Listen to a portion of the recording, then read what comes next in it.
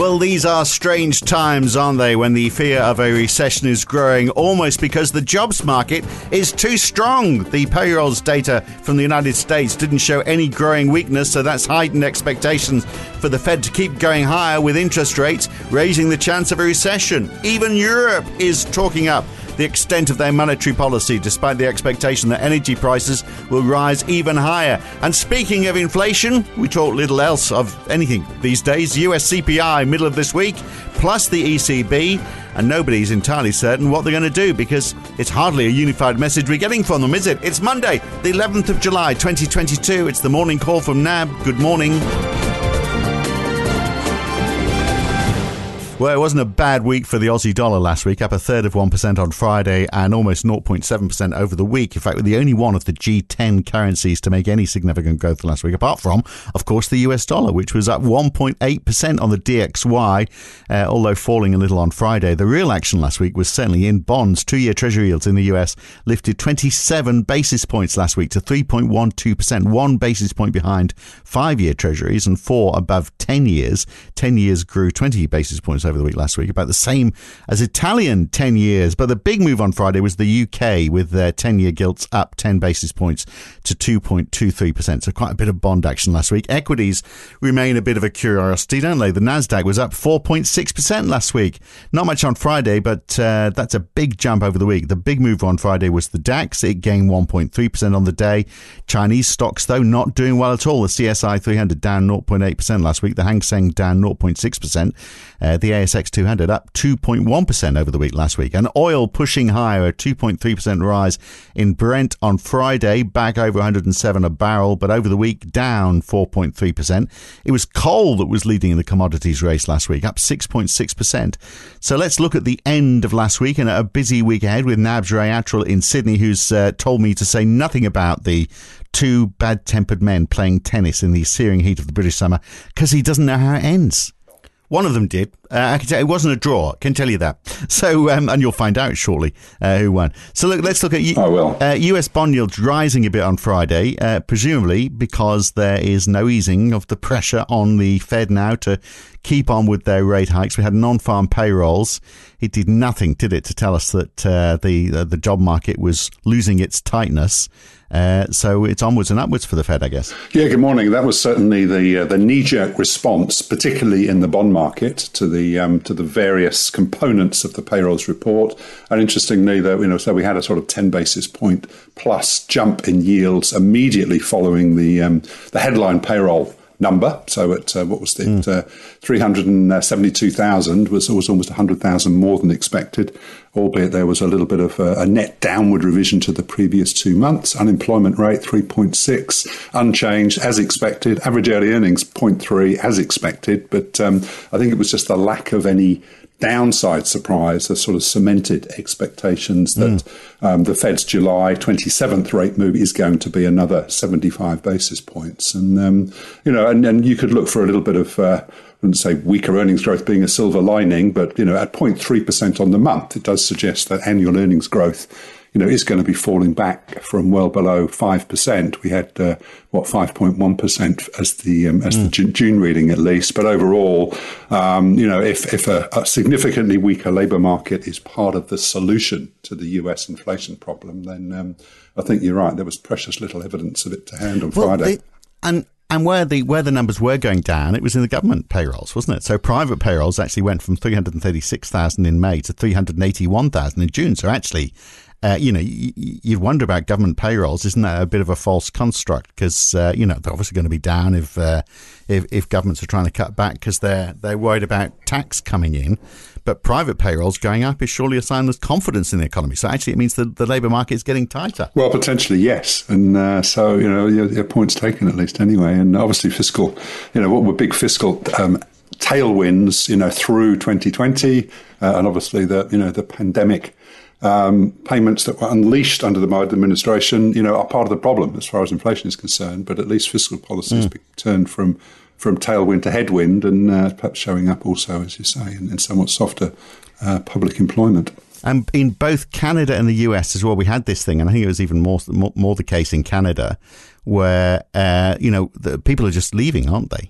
So the actual number of jobs were down, but the unemployment rate in Canada didn't budge because people were just leaving the workforce. No, I mean, a big fall was 60. So the participation rate in Canada was 65.3 in May. It's down to 64.9%. So as you say, 43,000 jobs lost, but unemployment rate going from 5.1 to 4.9, and that was the headline that grabbed the market's attention. And we've seen market pricing for the Bank of Canada, which is on Wednesday, go up from 72.5 to actually just above 75 basis points. So there's a little bit of a minor bit of speculation that they could do 100. I think 75 to us looks to be pretty much nailed on. So overall, the message of people leaving the labour force is not really what people want to see. Janet Yellen, for one, at the Treasury, has been saying that the hope and expectation is that we will see more people coming into the labour force, but precious little sign of that to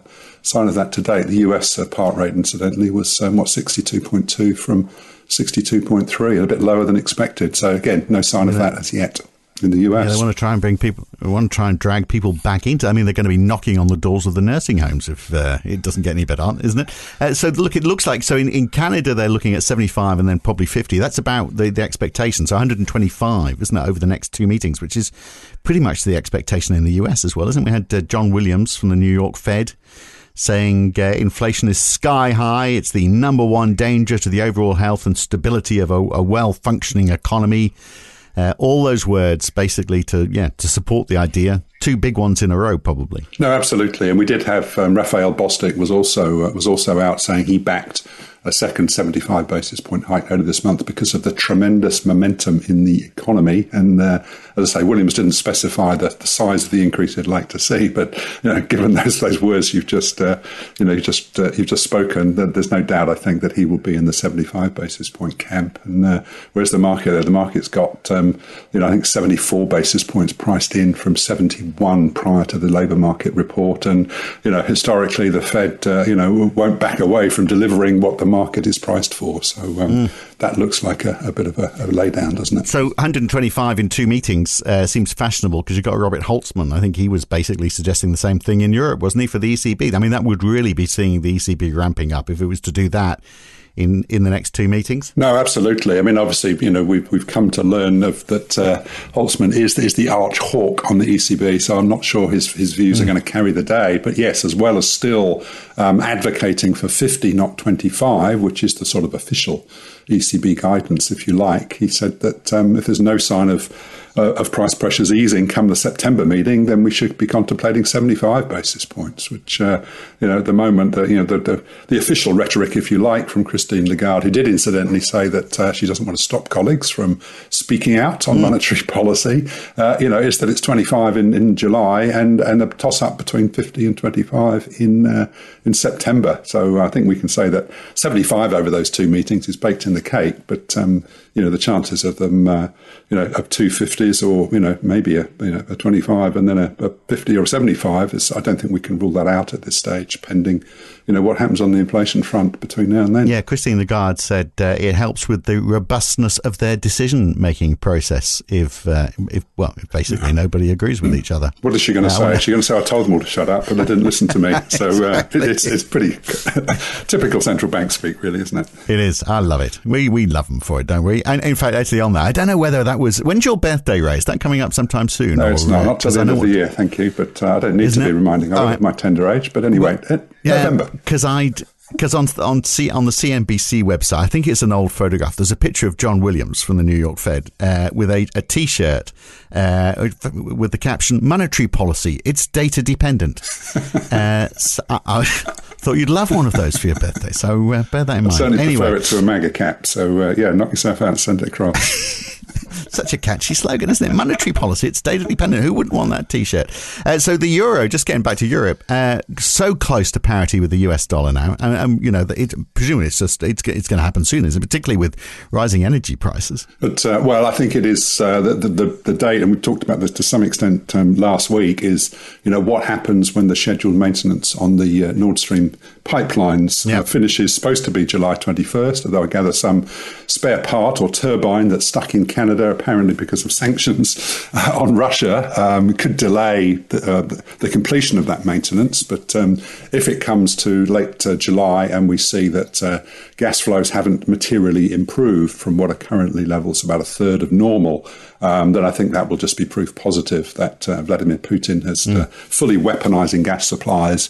That will see markets inevitably having to price in recession in the Eurozone economy, but which isn't going to stop the ECB from getting on with the job. And we had another ECB member, Klaus Knott, saying exactly that at the weekend. But for the euro currency markets, at least, I think the implications for Germany in particular, but the rest of the Eurozone, if that is the way things are going to play out, will inevitably see euro-dollar spending time below parity. So energy prices in the UK, that was news over the weekend over there.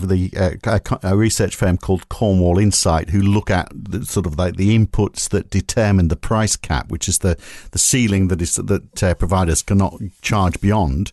And that price cap is skyrocketing, and it's more in October. It's going to be more than was expected, they're saying. So £3,244 a year, which would be a 150% increase in energy prices in a little over a year, which is, an interesting job for their new PM to try and tackle.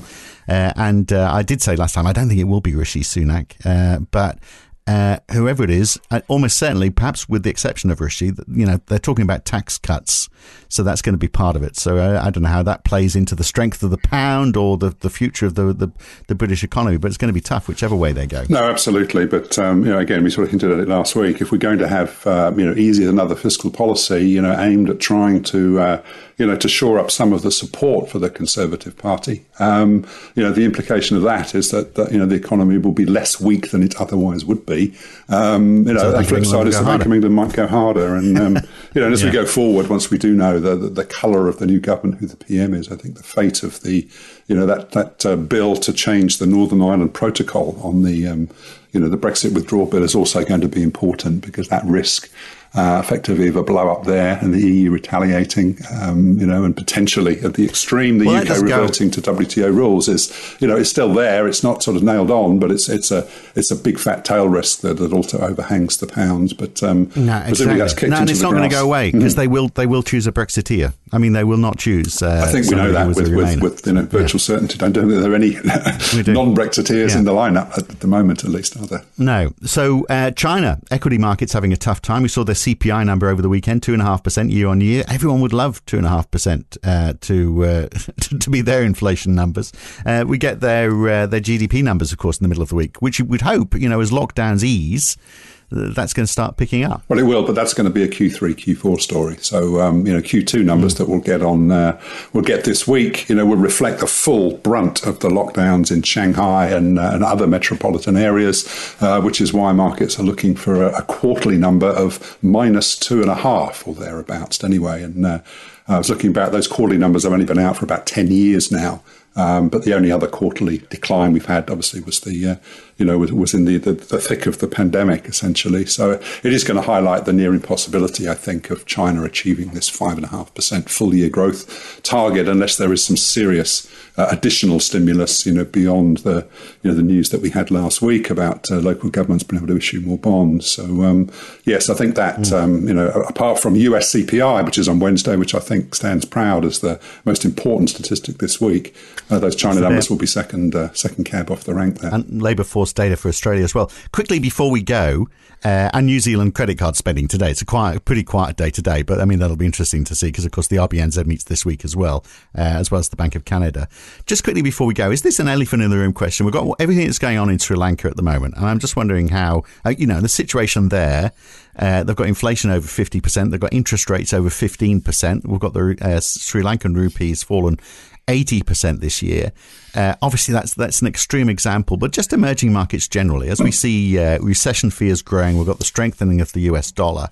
This is going to be, and money is flowing out of emerging market currencies. How are any of these countries going to weather this storm over the next 6 months or so? Well, with great difficulty is the short answer, at least. And we've seen, with the exception of China, despite the economic weakness we've just talked about, its currency's been sort of rock solid in the last sort of 5 to 6 weeks against the US dollar. But every other emerging market currency has been under pressure, which inevitably occurs when you've got a combination of rising US interest rates, given there's a lot of foreign currency debt, and a strengthening dollar, and the impact of food price inflation is going to hit a lot of emerging market economies where food is obviously such a big part of the basket compared to many developed economies. So it's not a good look story, unfortunately. Apart from Sri Lanka, we haven't had an accident, if you like, in EM, but I think it's a real and growing risk as far as broader financial market stability. Yeah, all right. Always nice to leave on a high note, isn't it? Good to talk. You go and watch your tennis now, and we'll catch you again soon. Thanks, Ray.